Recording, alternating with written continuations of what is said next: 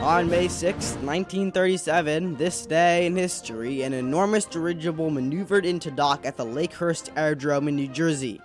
Minutes later, static electricity caused the Zeppelin's hydrogen tanks to catastrophically ignite, consuming the Hindenburg in a dramatic fireball that killed 35 out of the 97 people on board. Pioneered by German inventor Ferdinand von Zeppelin in the late 19th century, Zeppelins were rigid, blimp-like airships kept aloft by tanks of helium or hydrogen. In the mid-1920s, Germany began building enormous passenger Zeppelins designed for worldwide travel.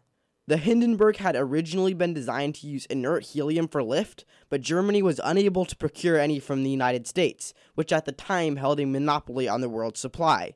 Instead, highly flammable hydrogen was substituted. Luxurious cabins and spectacular views caused Zeppelins to become a popular transcontinental mode of travel for wealthy individuals. When the Nazis came to power, they were additionally used for propaganda. Adorned with swastikas, the Zeppelins made trips all over the world, and by May of 1937, the Hindenburg alone had made over 60 flights, 10 of which were to the United States.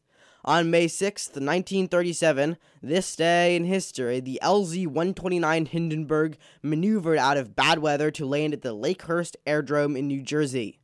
Minutes later, static electricity, caused by high-pressure weather, ignited the Hindenburg's rear hydrogen tanks. Within seconds, the ship was consumed in an enormous fireball. Although it had relatively few fatalities, the spectacular destruction of the Hindenburg became immortalized in various photos and Herbert Morrison's dramatic live radio coverage. The tragedy brought an end to the age of Zeppelin travel.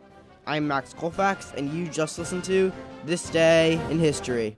This has been a production of Mendocino County Public Broadcasting, KZYX Philo 90.7 FM, KZYZ Willits and Ukiah 91.5 FM, and Fort Bragg at 88.1 FM.